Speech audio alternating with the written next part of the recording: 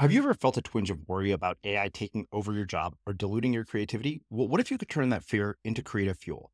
We've just published an amazing new ebook called The 4 Keys to Success in an AI World, and this is more than just a guide. It's a deep exploration into the human skills that AI can't touch, the skills that are essential for standing out and thriving, no matter how much technology evolves. We're talking about real differentiators here, like creativity, emotional intelligence, critical thinking, and much more. Inside, you'll find actionable insights and strategies to develop these skills, whether you're a creative person, a business person, or just simply someone who loves personal development. This isn't a story about tech taking over. It's a story of human creativity thriving alongside AI. Picture this, AI as your creative co-pilot, not just as a tool, but a collaborator that enhances your unique human skills. The 4 Keys ebook will show you exactly how to do that and view AI in a new way that empowers you instead of overshadows you. Transform your creative potential today. Head over to unmistakablecreative.com/4keys. Use the number 4, KEYS. That's unmistakablecreative.com/4keys and download your free copy. Well, I needed to really put all of these ideas and practices into a single cohesive plan and into one place, because Onnit is a great resource with a bunch of articles and a bunch of tools and a bunch of, concepts, and we'll put out stuff on social. We have podcasts, but, really that would be distilling thousands of pages of articles and, hundreds of hours of podcasts and trying to come up with what you should do with all that information. And I think that's a big problem with this kind of health and fitness and kind of mindset movement is there's a ton of information, but not very clear, actionable steps on what I should do. And I think the real kind of aha moment was when I really figured out that what you really needed instead of this 30-day or 40-day program, you really just needed to get one day right, because you needed to be able to taste and feel what these practices, when employed together in a single day and all supporting each other, which they do. You can't do anything in isolation. Everything works together and builds upon, the momentum of those early choices. Like, put together one day. And, if I could get people to do one day and feel how they felt after that one day, and it's a day that was replicable over and over again, that could make really lasting change. So when that idea of putting it all into one day merged with my real desire to put all of these, pieces of information and practice into one place, that's when the book really took form.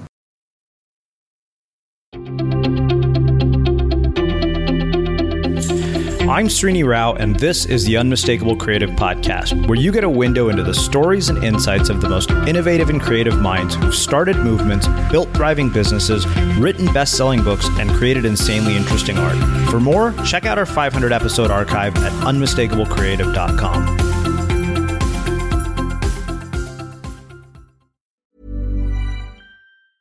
A lot can happen in 3 years, like a chatbot may be your new best friend. But what won't change? Needing health insurance. United Healthcare Tri-Term Medical Plans, underwritten by Golden Rule Insurance Company, offer flexible, budget-friendly coverage that lasts nearly 3 years in some states. Learn more at uh1.com. Even on a budget, quality is non-negotiable. That's why Quince is the place to score high-end essentials at 50 to 80% less than similar brands. Get your hands on buttery soft cashmere sweaters from just $60, Italian leather jackets, and so much more. And the best part about Quince, they exclusively partner with factories committed to safe, ethical, and responsible manufacturing. Elevate your style without the elevated price tag with Quince. Go to quince.com/upgrade for free shipping and 365-day returns. Life is full of what-ifs. Some awesome, like what if AI could fold your laundry? And some, well, less awesome, like what if you have unexpected medical costs? United Healthcare can help get you covered with Health Protector Guard fixed indemnity insurance plans. They supplement your primary plan to help you manage out-of-pocket costs. No deductibles, no enrollment periods, and especially no more what-ifs. Visit uh1.com to find the Health Protector Guard plan for you. There's never been a faster or easier way to start your weight loss journey than with PlushCare. PlushCare accepts most insurance plans and gives you online access to board-certified physicians who can prescribe FDA-approved weight loss medications like Wegovy and Zepbound for those who qualify. Take charge of your health and speak with a board-certified physician about a weight loss plan that's right for you. Get started today at plushcare.com/weight loss. That's plushcare.com/weight loss. plushcare.com/weight loss. Everyone knows therapy is great for solving problems, but getting therapy has its own problems too, like finding the right therapist, fitting into their schedule, and of course, the cost. Well, BetterHelp can solve those problems. It's totally online and built around your schedule. It's surprisingly affordable too. Connect with a credentialed therapist by phone, video, or online chat, all from the comfort of your home. Visit BetterHelp.com to learn more and save 10% on your first month. That's BetterHelp, H-E-L-P. As creators, we're always on the move. Whether it's a live podcast event, a pop-up shop, or a workshop, we're constantly interacting with community, and that's where Tap to Pay on iPhone and Stripe comes in. Imagine this. You're at a live event, a listener loves your merch, or a participant wants to sign up for your course on the spot. With Tap to Pay on iPhone and Stripe, you can accept their payments right there and then, right from your iPhone, so there's no extra hardware or no delays. Total game changer. It's not just for creators. Any business owner can do this. It's about making transactions smoother and much more personal, growing your business in your way. We've been using Stripe for our products and courses for a long time, and now with Tap to Pay on iPhone, you can take your business to the next level too. So visit stripe.com/tapiphone to learn more. Remember, folks, with Tap to Pay on iPhone and Stripe, your business is always at your fingertips. Aubrey, welcome to the Unmistakable Creative. Thanks so much for taking the time to join us. Yeah, happy to be here. Yeah, so it is really great to have you here. So I was actually introduced to you by way of your book marketing team, who sent me a copy of your new book, Own Your Day, Own Your Life, which, it was mind-blowing and filled with all sorts of insight, which we will get into in a great bit of detail. But before we get there, I want to start by asking you, what did your parents do for a living, and what impact did what they did for a living end up having on the choices that you've made with your life and your career?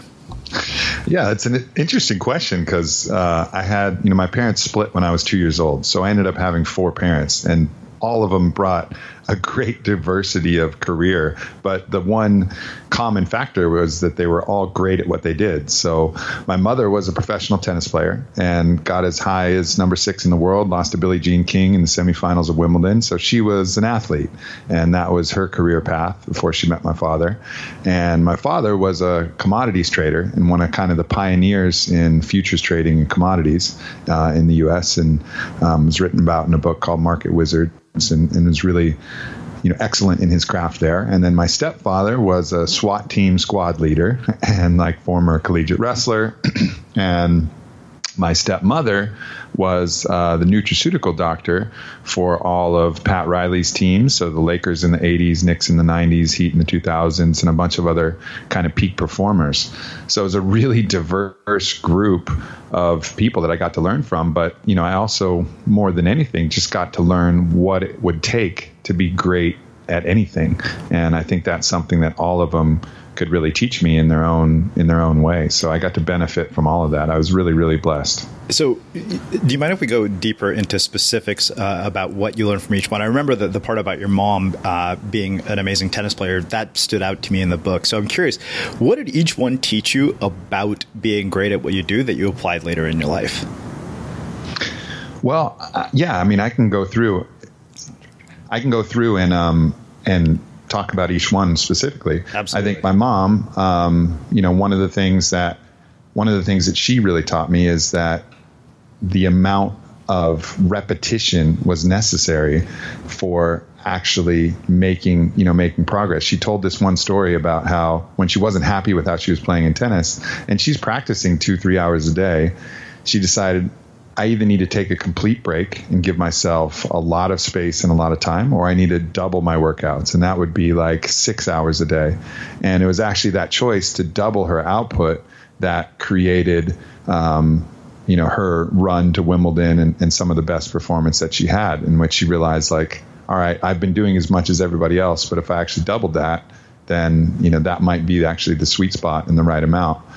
And then, from my father, who was a commodities trader, really, thinking about how to draw correlations from seemingly things that might not, at first blush be related, but that's how he really made a good amount of his, best trades. We're drawing in correlations and ideas from different fields and from different markets. I think some of his famous stories are one night, he saw some activity and Russia was kind of rolling their tanks and getting mobilized for something, and he knew immediately that would be a destabilizing move for the world. So he bought gold futures, and that was one of his best trades. And it was just like having that instinct, like, okay, what does this mean on the world stage, and how can I apply that? So something specific, how does that affect the global? I think for my stepdad, it was just really, learning what real kind of physical toughness looked like. I mean, that guy, that was just a lesson in how important that is, how important that kind of never quit, physical strength and courage, and how to apply that. And for my stepmom, this was, a real opportunity that actually parlayed into me creating On It, just to understand how the input that you put in your body affects the output of your performance. And so, stacks of supplements on test day and game day, and watching her work with other elite performers and myself as well, that gave me this fundamental understanding of the principles by which I eventually founded On It. Mm-hmm. Which we will get into. If I remember correctly from reading the book, you yourself were a high school athlete, correct? If I remember, you played on a basketball team. Yeah. What did you learn that you applied later in your life from basketball? And if I remember correctly, it was at Harvard Westlake. And from what I remember growing up, because I think it was actually just Westlake. It was just Westlake High in Austin. Yeah. Okay. It was not in California. Mistake on my part. What did you learn from coaches and the people that you played with that ended up, sort of informing your behavior later? Well, I learned from my coach that basically a bad coach can ruin the experience of anything that you love. And really my high school basketball coach was one of the most challenging people I've ever had to work with. And I think you learn a lot from those type of people as well. Someone who motivates through fear, and understanding how his constant and incessant utilization of fear and punishment as the only real tools ended up getting the worst performances from his players and his team. We had some really talented teams, and, we had some success, but always that kind of mentality, it didn't yield the best result. And he would break us down in practice. We would not be our best selves for game day. We had a top 25 ranked nationally ranked team, and we didn't win a playoff game that year, and even in our home state. And that's really due to, in my opinion, some bad coaching principles. So that was really interesting for me to learn, because I work with a lot of different people, and On It's involved. I've been in fight camps. I've been involved in a lot of different ways, and seeing, understanding what not to do has kind of showed me the way to do things. And that's been really helpful. But then, of course, looking back now, knowing, what I know now, I just think back to my own high school career and think, I actually did a post on my Instagram recently about it. Think back, if I would have known what I know now, how much better I would have been. Mm-hmm. And it's not like I had real dreams of being in the NBA. I don't particularly have the body type for that. But, I was a really strong player, and I certainly could have been even stronger if I'd have known a fraction of what I know now. But basketball was great. And, anytime you're on a team, anytime you're put in a pressure situation and a leadership role, and, forced to make these adaptations and, to bring your best when it counts, I think that's invaluable practice for life coming up. Yeah. I always think that one of my biggest regrets from high school was the fact that I didn't play a team sport. I was in band, but every time I talk to somebody on this podcast who has played a team sport, it seems like it was one of the most invaluable leadership experiences they had throughout their life. Yeah, no doubt. I think, band can get there too, though, because, it's just your personal performance is a little bit hidden by the group, perhaps, Yeah. Whereas it's nice to have a team sport where you're together, but also the spotlight is also equally on you, and I think that's, that provides that kind of unique pressure that's really interesting. And honestly, something that I miss, because I have those pressure moments, and that'll be, walking on stage for a big keynote or delivering a speech in some regard or some kind of performance, but it's not quite the same as suiting up with your team. And, in some respects, this is like the closest thing that most of us will have to that kind of going to war with your friends kind of feeling. Like this is your squad, and you've been training together, you've been sweating together, you've been bleeding together, and now you get to go perform together and do it in a safe and constructive way. So it's something I certainly miss, especially doing it where it matters, where there's fans and crowds and emotions involved, and that's where it gets really special. Mm-hmm. So before we get into On It and the book, I want to ask you one more question. Sure. Having been raised with this sort of bizarre perspective of 4 different parents, knowing that parents are listening to this, what advice would you give to parents based on your own upbringing? Well, I think a lot of times people, I hear parents who they think that the kid needs the parents to stay together no matter what. And that's like the most important thing. But my parents split up when I was 2, and it's perhaps the greatest blessing of my entire childhood, because not only did I get more incredible influences, I also got to see, instead of my mom and my dad forcing a relationship that wasn't loving, I got to see 2 models of really loving relationships where, everybody was happy. And I think kids will mirror what they see. And if they see resentment and unhappiness and discord, they're way more perceptive than we think.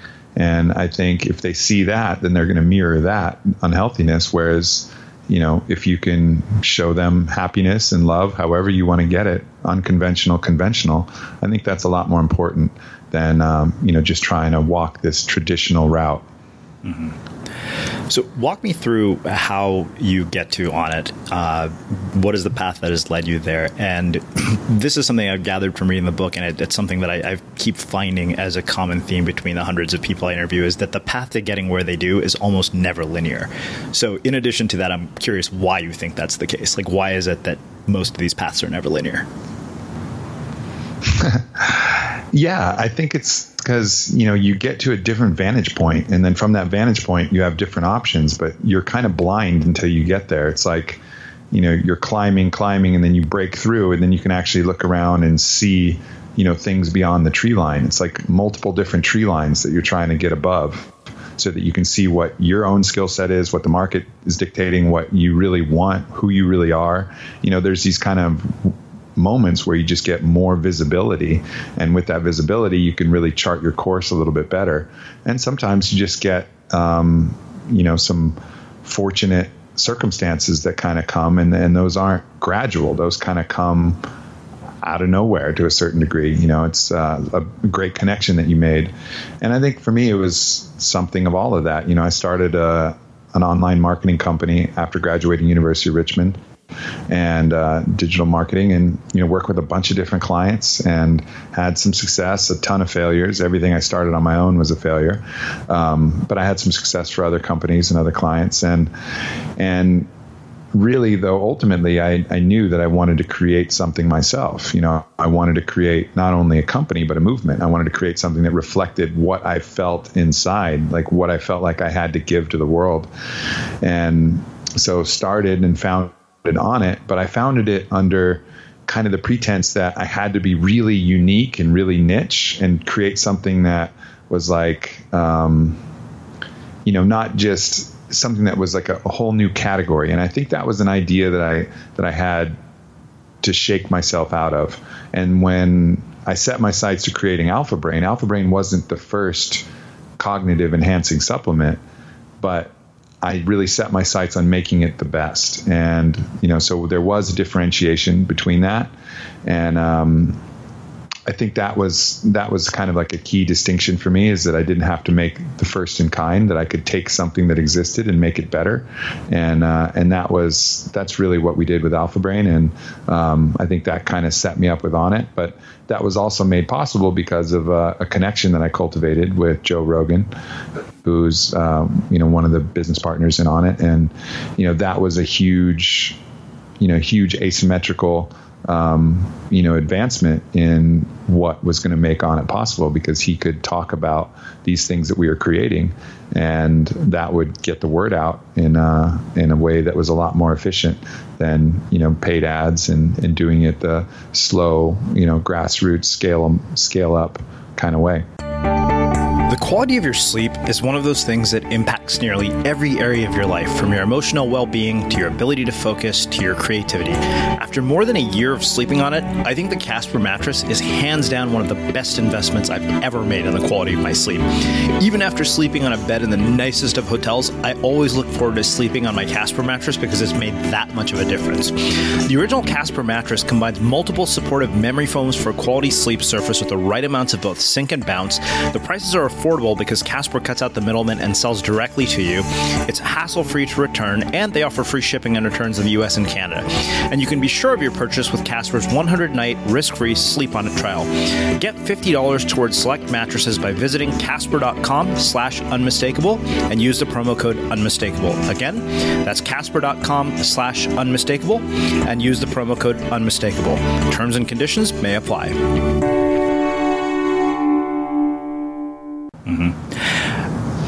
So one last question about this. You mentioned that everything you had done by yourself had failed up until that point, and yet you still did it. What do you think caused you to make that shift? Well, fail is a funny word, and a fail is like, I think if you do something to the point that it fails, then you always learn. So it's not a failure. Like the only time that you actually, I think, really fail is if you don't give it enough effort to really know if it fails or succeeds, right. Where you kind of get in this middle ground. Well, maybe it would have worked. Maybe it didn't. I didn't try hard enough. I kind of abandoned it. You know what I mean? Like, well, maybe that art piece would have sold if I would have finished it, or maybe I could have sold that screenplay, but I didn't finish it, or maybe I could have. You don't want any maybes. A maybe is a failure, but actual failure, like full rejection or full failure, like you fund a company and it goes to zero, you work with a company and it goes bankrupt, like you learn something valuable from all of that and you have no regrets, like even if you made mistakes, you don't really regret the mistakes because you didn't know better. You learned. But what you will regret is just, man, I really wish I would have tried that. I had that idea, I never did it. Mm-hmm. And those are the things that I think we have to avoid. Well, I think that makes a really perfect segue to actually talking about the ideas in the book. But first, what planted the seed for this book of all the books you could possibly write? Well, I needed to really put all of these ideas and practices into a single cohesive plan and into one place, because On It is a great resource with a bunch of articles and a bunch of tools and a bunch of, concepts, and we'll put out stuff on social. We have podcasts, but, really that would be distilling thousands of pages of articles and, hundreds of hours of podcasts and trying to come up with what you should do with all that information. And I think that's a big problem with this kind of health and fitness and kind of mindset movement is there's a ton of information, but not very clear, actionable steps on what I should do. And I think the real kind of aha moment was when I really figured out that what you really needed, instead of this 30-day or 40-day program, you really just needed to get one day right, because you needed to be able to taste and feel what these practices, when employed together in a single day and all supporting each other, which they do. You can't do anything in isolation. Everything works together and builds upon, the momentum of those early choices. Like put together one day. And, if I could get people to do one day and feel how they felt after that one day, and it's a day that was replicable over and over again, that could make really lasting change. So when that idea of putting it all into one day merged with my real desire to put all of these, pieces of information and practice into one place, that's when the book really took form. Yeah. This line in particular was one that struck me, and I feel like it kind of is one of the main theses of the book, just based on what you told me. You said that small things have big consequences. Over time, those consequences compound. We are the accumulated momentum of all of our choices. Some of those choices are binary, go to the gym or not. The choice in that moment is going to change your day. Over time, that choice will change your life. We tend to ignore the importance of fractional benefit because we lose sight of the concept of the tipping point, the little benefit that tips the cup of release, a flood of many benefits. It may be a 2% difference in force or momentum that flips the coin from heads to tails or yes to no. And yeah, that was, of all the things that were in this book, that stood out to me the most. And it kind of makes a perfect segue to start talking about sort of how you have one of these, what seemingly is an epic sort of day. But I guess the first question for me before we get into specifics is every day of your life like this? Like, do you literally wake up and do all these things, or are you prone to like all the same shit that rest of us are? Like, do you get on Facebook and dick around for 20 minutes for no reason? Do you have days when you eat something that isn't good for you? I had to ask just because when I read the book, I was like, this guy is a machine. I can't help but wonder, is this actually happening every single day, or are there days when you slip? The slip is built into the book. If you read my chapter on, chapter 12, we're talking about how to deal with excessive alcohol consumption. We're talking about how to deal with excessive sugar consumption. The idea is moderation in all things, including moderation. So I'm way too self-aware to know that I'm not going to be able to follow a strict plan the whole time. Yeah. And I think that's part of this. It's part of the thesis and part of what the differentiator for this book is. So do I do everything every day? No, absolutely not. Do I do most of the things most of the time? Hell yeah. And the more I can do, the better I feel. And I think that's also another key point. It's not like you have to be owning the day or not owning the day. Like, as I always say, you can be midway through eating your chocolate molten cake and push the plate away and say enough. And that's a win. Like, that's a win. Like, don't think, oh, I'm eating the chocolate molten cake, might as well finish it and just get full gluttonous and then go home. And like everybody has this idea that you need to start clean and start fresh. And then from that point forward, I'll clean up my act and I'll do things right. Like, no, at every single point, you can salvage a little bit of a win from making a slightly better choice. So that's just what I try to keep in mind, is just to try to make the best choice available at all different times and not be so strict that like I'm on or off. Like, this is a full-time process. Yeah. Well, let's get into the start of the day. I think I want to talk about mornings. One, because mornings for me are incredibly precious. I know that my first 3 hours of the day are worth more than the entire rest of the day combined. So I want to talk about one, sort of food and the impact on what we eat early in the morning, the impact that sleep has early in the morning, as well as dealing with attention. Because I'm just curious, when you start, how do we start our day in a way that actually leads to a productive day, I guess is what I'm saying.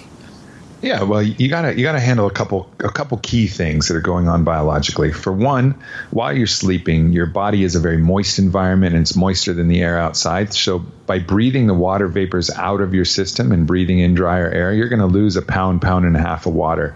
And that's almost enough to start mild case of dehydration right off the bat when you're woken up. And that's going to lead to irritability, lack of focus, and a whole host of different things that'll start to accumulate if you don't combat that mild dehydration that you're feeling first thing in the morning. So I recommend 12 to 16 ounces of room temperature spring water, about 3 grams of sea salt or Himalayan salt, and a splash of lemon, which offers some bioflavonoids. The salt offers electrolytes that are actually going to start to fuel a lot of your organ systems and actually replenish and rehydrate you, not just with the water, but with the minerals themselves, which is incredibly important. And hit that first thing. And that's going to start to rehydrate you and buffer you against any issues that you might have with dehydration. So what you don't want to do is drink that coffee before you drink your water. Coffee first thing, it's going to jack your adrenals up. It's going to overcome your initial sleepiness, but it's not the right way to do it because it's using basically hitting the turbo button the first thing you do when you wake up. You want to save that turbo button for when you need it and use the natural forces that'll help you wake up. And so some of those natural forces involve the circadian rhythm. It's what's telling the body that it's awake. And those things are light and movement. So get out in the sunlight if you can, if it's possible, and expose as much skin as possible to the sun. There's photoreceptors in your eyes. There's photoreceptors in your ears. Your skin actually can absorb some of the sunlight. Of course, that's what creates vitamin D. And that'll start to wake you up. And then any kind of light movement, whether that's a little yoga or a couple burpees or some push-ups or anything to kind of get the body moving, that'll also signal that it's time to be awake. And that's not only going to make you feel more alert in the morning, that's going to make you feel more alert throughout the entire day. Like, you'll see that benefit from setting your circadian rhythm all the way to when you go to sleep, and you'll actually start to produce the right amount of melatonin and start to be able to fall asleep with more regularity because you're more in balance with the wake-sleep cycle of the human organism. What about food in terms of what you consume for breakfast? What impact does that have? How do you optimize that? Like, what is the ideal way to eat breakfast? Hey, I'm Ryan Reynolds. Recently, I asked Mint Mobile's legal team if big wireless companies are allowed to raise prices due to inflation. They said yes. And then when I asked if raising prices technically violates those onerous 2-year contracts, they said, "What the f*** are you talking about, you insane Hollywood ass?"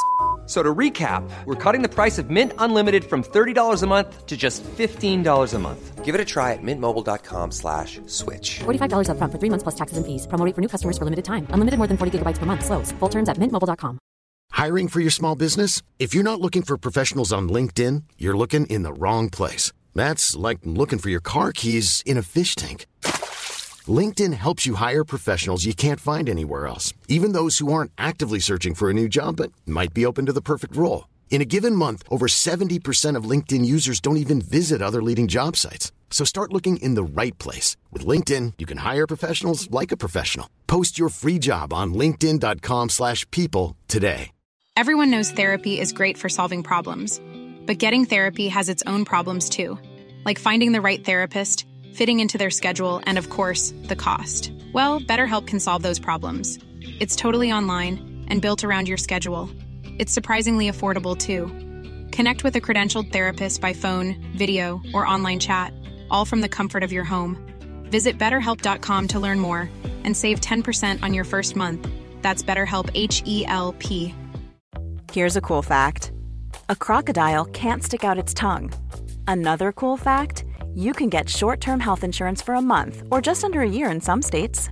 United Healthcare short-term insurance plans are designed for people who are between jobs, coming off their parents' plan, or turning a side hustle into a full-time gig.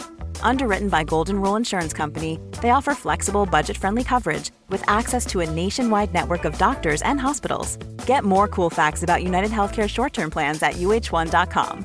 Quality sleep is essential. That's why the Sleep Number Smart Bed is designed for your ever-evolving sleep needs. Need a bed that's firmer or softer on either side? Helps you sleep at a comfortable temperature? Sleep Number Smart Beds let you individualize your comfort, so you sleep better together. J.D. Power ranks Sleep Number number 1 in customer satisfaction with mattresses purchased in-store. And now, save 50% on the Sleep Number Limited Edition Smart Bed for a limited time. For J.D. Power 2023 award information, visit jdpower.com/awards. Only at a Sleep Number store or sleepnumber.com. Since 2013, Bombas has donated over 100 million socks, underwear, and T-shirts to those facing homelessness. If we counted those on air, this ad would last over 1,157 days. But if we counted the time it takes to make a donation possible, it would take just a few clicks. Because every time you make a purchase, Bombas donates an item to someone who needs it. Go to bombas.com/ACAST and use code ACAST for 20% off your first purchase. That's bombas.com/ACAST, code ACAST. Well, the key thing with breakfast is you don't want to start this blood sugar roller coaster right off the bat. So, blood sugar roller coaster, what I mean by that is anytime that you're going to have a carbohydrate, especially a simple carbohydrate like refined starch or like white bread or donuts or pastries or any of that bullshit, or sugar, that's another simple carbohydrate. That's going to raise your blood sugar really fast, which is going to feel good for a minute on the rise, which is one of the reasons why we crave it. But then immediately the body's going to release a bunch of insulin whose job it is to scuttle all of that blood sugar back into the cells and back into the liver. And when you have a really fast rise in your blood sugar, the body doesn't know how much is coming into your system, so it releases a bunch of insulin. And so that's actually going to crater your blood sugar from all of that insulin.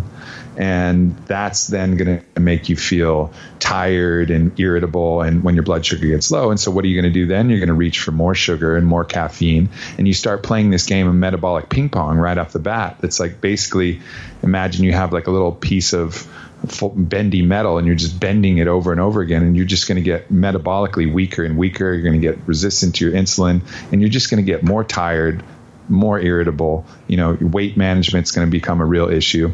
So avoiding that metabolic ping pong and staying away from any kind of simple carbohydrate, especially early in the day, is going to be incredibly valuable. So what does that mean? That means eating foods that are high in fat, high in fiber, and high in protein, and very, very low in carbohydrate. And that's going to help you sustain energy through the more productive parts of your day. Well, I think that makes a really nice segue to talking about something that I know you've spent an entire chapter on, which is this role that plants play in our ability to do a whole host of different things, from cognitive capabilities to energy to attention management. Could you give us kind of an overview of the various plants and the impacts that they've had? And I know there was one in particular you mentioned that people in the NFL are using as a performance enhancer. Mm-hmm. Yeah, so there's three plants that I think we all need to be well versed with. Not need to, but we all can be, that are really powerful plants that can be extremely helpful for us. So especially when you're talking productivity and really getting the most out of what you're capable of. The first one, people are pretty well versed, and that's caffeine. Mm-hmm. And I think the best form of caffeine is matcha green tea. And there's a couple of reasons for that. One, it has a lot of antioxidants and other additional nutrients that you're getting the benefit of. And two, it contains the amino acid L-theanine, which works to kind of counterbalance some of the more negative effects of caffeine, like the anxiety and jitteriness, and focuses you into a more alpha flow state, which is really what you're looking for from caffeine. So any type of green tea has it. Matcha just has more of it. So all of this whole matcha craze that exists right now, it's there for a reason. Matcha is legit. And then anytime you're drinking caffeine, you want to blend it with fat.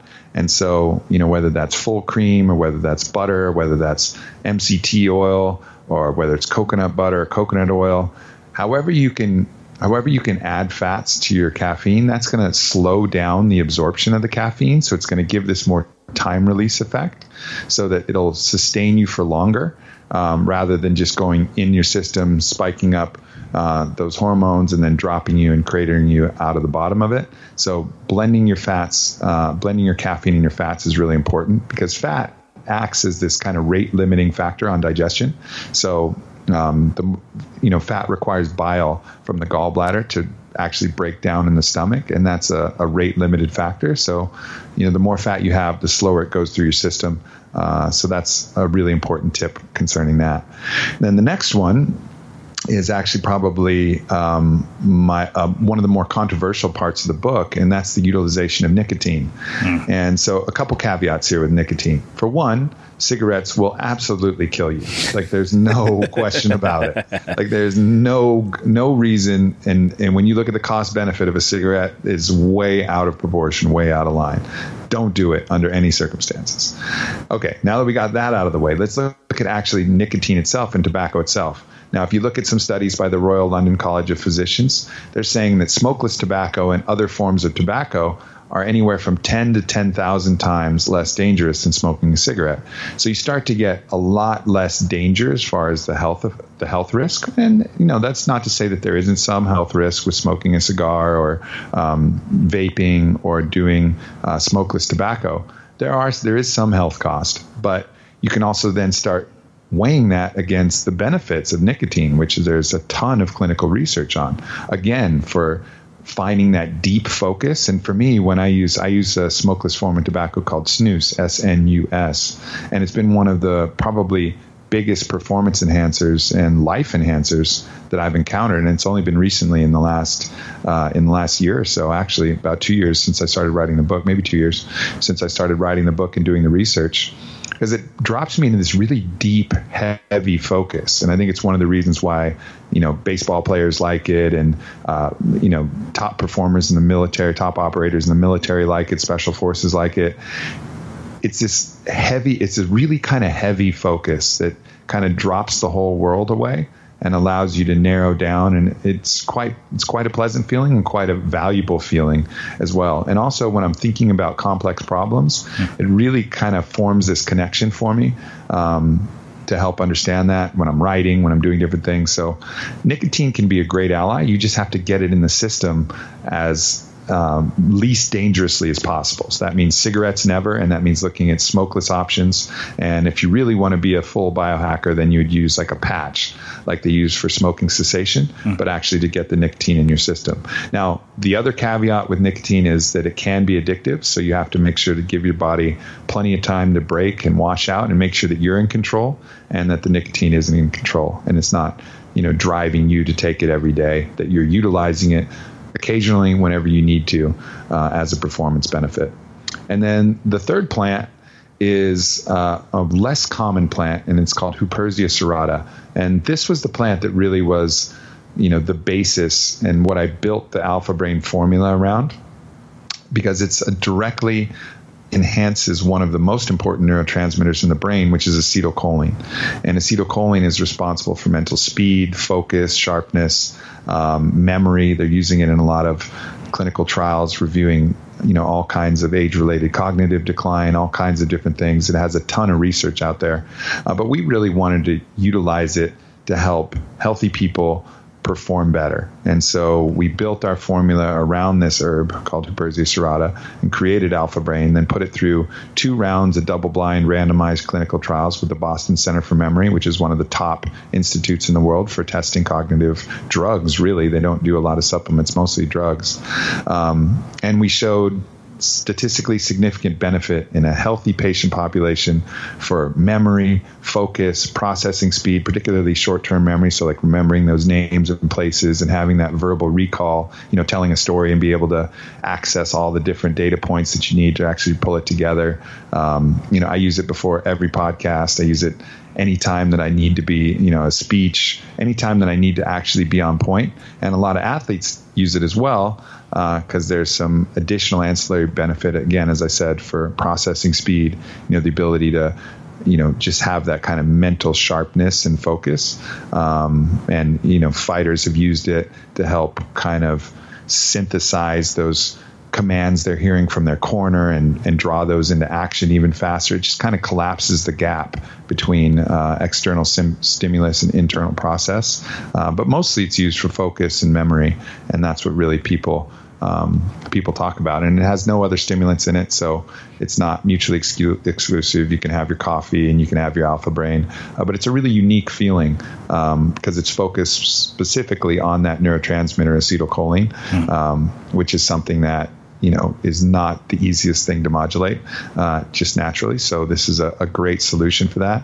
And so I think if you have all of those tools available, from caffeine, nicotine, and Huperzia serrata, which is, you can get from Alpha Brain, or you can get it on its own as well, you're really well equipped to kick some serious ass. So one question that I had, and I'm guessing probably, you made subtle reference to it, is what is the difference that you have found, or your research has found, between cognitive enhancers or stimulants like modafinil or Ritalin or any of these things and Huperzia serrata?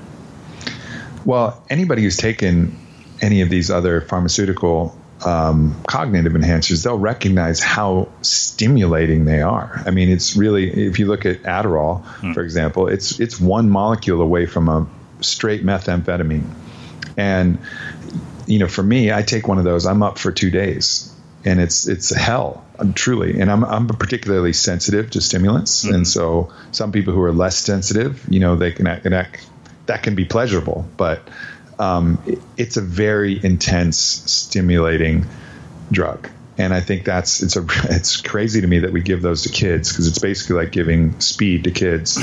But nonetheless, it can have, it obviously can have its benefit, but it has its cost. And anything that's that much of a stimulant is going to have some significant tax on the body. And, something like Alpha Brain is not a stimulant. It's not a classic stimulant. It's actually elevating your neurotransmitters, which is like the food for your cognitive processing. And, that's just a completely different mechanism of action. And I think, not having that strong stimulant background then allows you to add a stimulant like caffeine or something like that you can really control, rather than using this very kind of hard drug model of getting there. One other area that I kind of wanted to explore with you in a bit more depth. I know you don't give a ton of attention to this in the book, is psychedelics and microdosing and what your own research has shown about all of this. I mean, I started experimenting with psychedelic, microdosing mushrooms probably about 3-4 months ago, because a friend I had met in this like week-long therapy thing had said it had gotten him off of all of his antidepressants. And, after doing it for about 3 months, I noticed, pretty significant drops in my overall level of anxiety, like my tendency to react to things that would upset me in the past don't anymore. So I'm just wondering what your own research and experience has shown about psychedelics and microdosing. Yeah, I mean, that's, I think, one of the most interesting, burgeoning fields of research. And honestly, there hasn't been a ton of research on microdosing because principally they've been focused on the larger scale clinical trials. So for the psilocybin trials, it's been end-of-life anxiety and depression. And there's been amazing work done by Hefter and Usona, gone all the way through phase 2, showing that dramatic cure rates of up to 80% for people for a single session of psilocybin psychotherapy. So really powerful results in larger scale, small term clinical trial like kind of structures there, but not a lot of research on the microdosing, but a lot of people who are trying it and a lot of amazing success anecdotally coming from those people trying it. And I know, literally dozens, I've tried it myself on occasion. It's not something that I particularly do frequently, but I can recognize the benefit. But, I think really what you're doing, especially with something like psilocybin, is you're rerouting actually the blood flow of your brain. So you're putting the priority of the blood flow in your brain to the areas that are going to, less blood flow to those areas that actually cause and are the source of your anxiety and depression, and more blood flow to those areas that actually involve kind of some of the higher thinking, more creative thought processes. So you really, it seems like a magical, mystical thing, and it is to a certain degree. But then when you get down to that kind of materialist, reductionist, viewpoint, vantage point into the body, what you're really doing is you're just emphasizing with that kind of blood flow and circulation some of the higher thinking parts of your brain, and de-emphasizing some of those fear-based, systems in your brain that are kind of creating these negative patterns. So that it makes a lot of sense that if you continue that kind of, emphasizing the positive and de-emphasizing the negative aspects, you're going to have a long-term benefit that could yield, the ability to change your pharmaceutical regimen and just change your entire outlook on life. So, I think that makes a whole hell of a lot of sense to me. Mm-hmm. Well, let's talk about what happens when you actually sit down to work, when you get in front of a computer. I mean, how do you set up your environment? How do you go about managing your day when you sit down to work? Like, what happens after you've gone through this morning routine that we've just talked about? Well, one thing I've really learned to practice is a skill I call mental override. And that's the ability to do what I need to do, even if I don't want to do it. And I practice that first thing in the morning with my cold shower. When I'm up in the morning, I take my shower before I, after I drink my water and get my light and movement, I typically take a shower in the morning, and it's turning that shower nozzle cold. And that used to be something that was particularly challenging. It's just kind of routine at this point. But it's that moment of turning that shower nozzle cold where you're realizing you're doing something you don't want to do because it's going to have benefit. It's going to, reduce inflammation. It's going to reduce overall cortisol and stress levels. It's going to help build those cold shock proteins that are going to help with longevity. It's going to just shift your state. But more importantly than that, it's going to prove to yourself that you can do that thing you should, even when you don't want to do it. And I think that's the most important thing for me with work, because there's always that thing that we know we should do, but we'll put it off. And I just try to give myself less and less room not to do those things. So ideally, I have a really clean environment, because I think a clean physical environment helps to create a clean mental environment for me. But nonetheless, even if I don't, I have the ability to mentally override. And if I have to write a poem or even write a book, like a lot of those things, you kind of want to wait for inspiration, but a lot of times you don't have the opportunity to wait for inspiration. So I have the ability to kind of flip that lever and say, all right, I'm just doing this thing now. Maybe the place is a mess. Maybe nothing is going right. Maybe this isn't the right time, but I'm going to do this thing because I need to do it. And I think that skill is probably the most important skill. Let's talk briefly about sleep, because I think that really kind of takes us into the end of the day. I mean, we've talked quite a bit about food. We've talked about, the biology of dealing with things. Let's talk about sleep and kind of how we set ourselves up for a good night's sleep. Because in my personal experience, I found that I had to make a lot of very conscious changes to improve the quality of my sleep. Well, I think, to me, the point I make in the book is one of the biggest changes we can make about sleep is our idea that we have to do it in a single shot. I think that when you look at the research on the benefits of naps, naps outperform more overnight sleep and outperform coffee in mental alertness, focus, the ability to perform. But somehow, we got this idea that naps are for lazy people, or that we shouldn't do it. And, that if you're crushing it, you don't need to take a nap. Well, that's crazy talk, and I think a lot of us have issues sleeping a full, 7-8 hours in a stretch. And so bringing the nap back in, even if it's just a 30-minute nap, what Nick Littlehale in his book Sleep calls a controlled recovery period, can be vastly beneficial. So looking at the ability, like, all right, first things first, don't think you have to get all of your sleep in the night at the same time. Carve out the space to take a nap. And then additionally, look at sleep in terms of sleep cycles instead of just, blocks and hours of sleep. So a sleep cycle is about an hour and a half. And then know that you can catch up on sleep too. So take some of the pressure off sleep, because I think one of the reasons that sleep, it becomes hard, just like sex, when you put too much pressure on yourself, then it makes it harder. You're asking for largely unconscious processes to happen. You're asking for your mind to shut down from beta mode into theta and delta mode, which is down regulating. So it's the opposite of doing, so in order to do that, you don't want to put a lot of anxiety and pressure on yourself to fall asleep, because that's just going to make things worse. And that's going to keep you in that fear-based beta state of processing.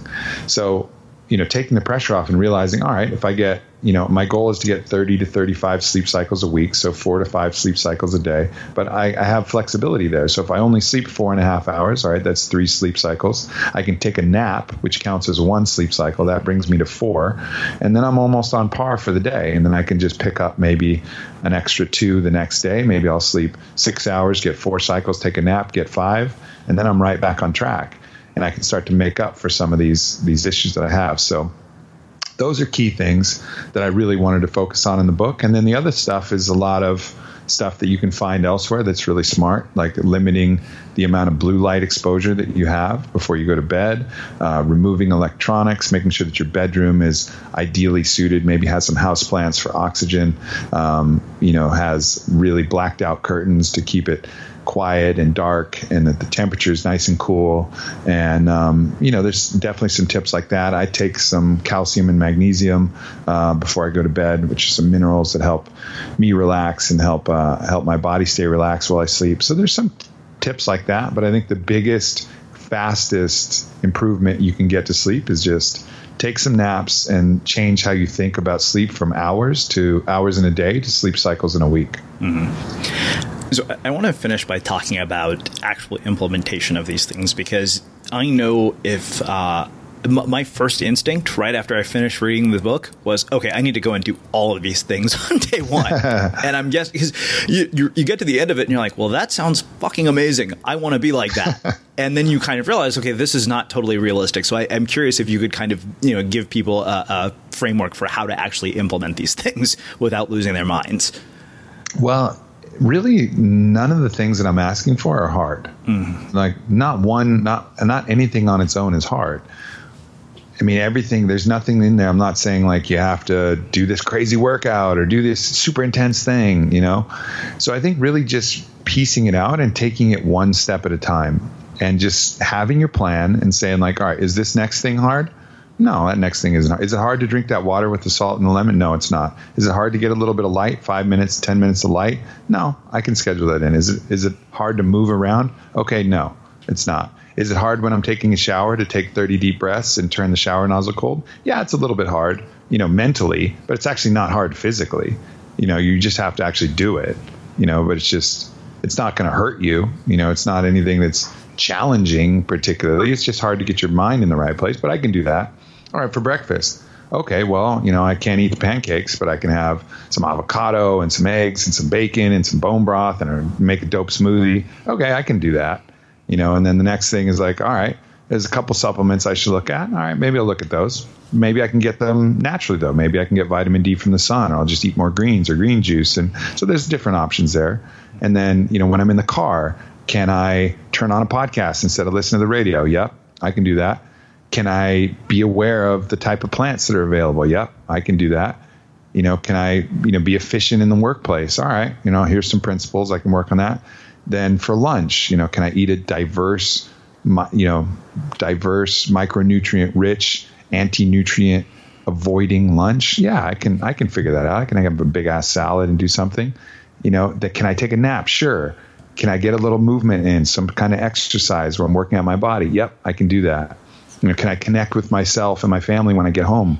Yeah, I can do that. Can I enjoy myself at dinner and create the space to really enjoy dinner and set an intention to have that moment where you get to bend the rules a little bit and have some carbohydrate and really enjoy yourself? Sure, I can do that. Can I have sex? Yep, I can do that. Can I write down a very quick single-page journal of my mission and the 3 objectives before I go to bed so I know what I have to do the next day? Yep, I can do that. Can I limit some of the blue lights and kind of pare myself down for sleep? Totally, I can do that. And then in the final, and that's the day, right? Like I just went through the entire day, all 15 chapters. Sure. And none of that was hard. It's just people think that it's hard, but as if you take it one step at a time, you really can get all of this shit into a day, because it's a day that's, that makes sense. I include the space where you have a glass of red wine. I include the space where on this particular day you have the cake. It's cool. This is a day that's flexible, but all of the principles you can largely get there.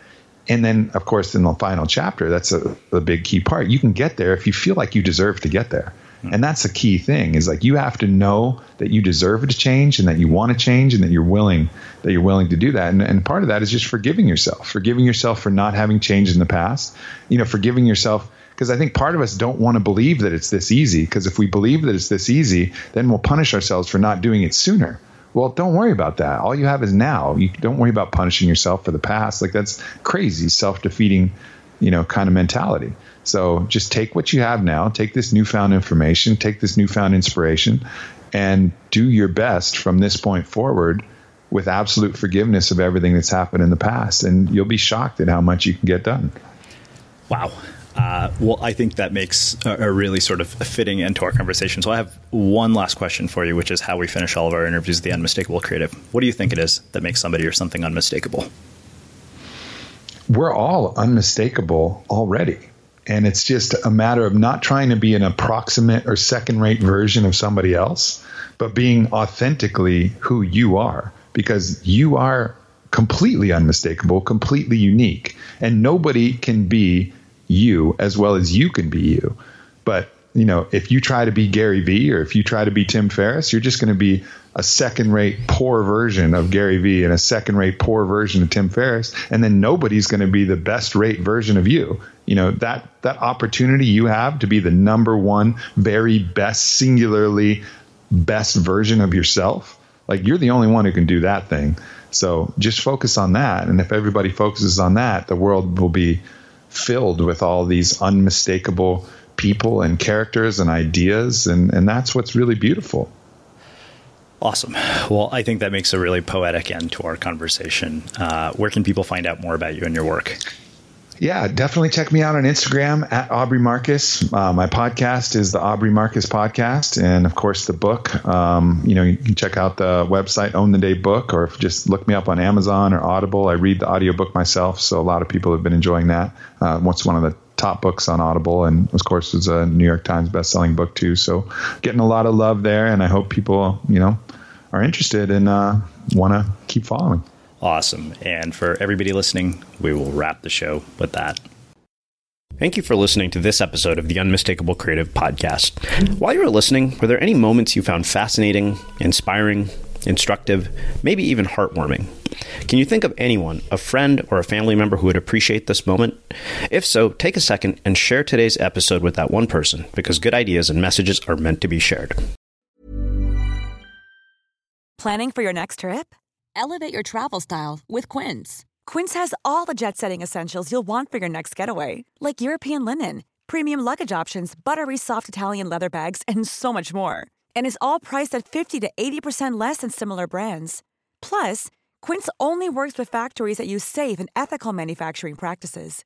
Pack your bags with high-quality essentials you'll be wearing for vacations to come with Quince. Go to quince.com/pack for free shipping and 365-day returns. Mom deserves the best, and there's no better place to shop for Mother's Day than Whole Foods Market. They're your destination for unbeatable savings, from premium gifts to show-stopping flowers and irresistible desserts. Start by saving 33% with Prime on all body care and candles. Then get a 15-stem bunch of tulips for just $9.99 each with Prime. Round out Mom's menu with festive rosé, irresistible berry chantilly cake, and more special treats. Come celebrate Mother's Day at Whole Foods Market. Imagine the softest sheets you've ever felt. Now imagine them getting even softer over time. That's what you'll feel with Boll & Branch's organic cotton sheets. In a recent customer survey, 96% replied that Boll & Branch sheets get softer with every wash. Start getting your best night's sleep in these sheets that get softer and softer for years to come. Try their sheets with a 30-night guarantee. Plus, get 15% off your first order at bollandbranch.com. Code BUTTERY. Exclusions apply. See site for details. Have you ever felt a twinge of worry about AI taking over your job or diluting your creativity? Well, what if you could turn that fear into creative fuel? We've just published an amazing new ebook called The 4 Keys to Success in an AI World, and this is more than just a guide. It's a deep exploration into the human skills that AI can't touch, the skills that are essential for standing out and thriving, no matter how much technology evolves. We're talking about real differentiators here, like creativity, emotional intelligence, critical thinking, and much more. Inside, you'll find actionable insights and strategies to develop these skills, whether you're a creative person, a business person, or just simply someone who loves personal development. This isn't a story about tech taking over. It's a story of human creativity thriving alongside AI. Picture this, AI as your creative co-pilot, not just as a tool, but a collaborator that enhances your unique human skills.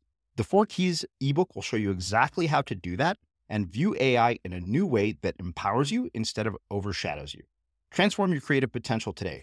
Head over to unmistakablecreative.com/4keys. Use the number 4, KEYS. That's unmistakablecreative.com/4keys and download your free copy.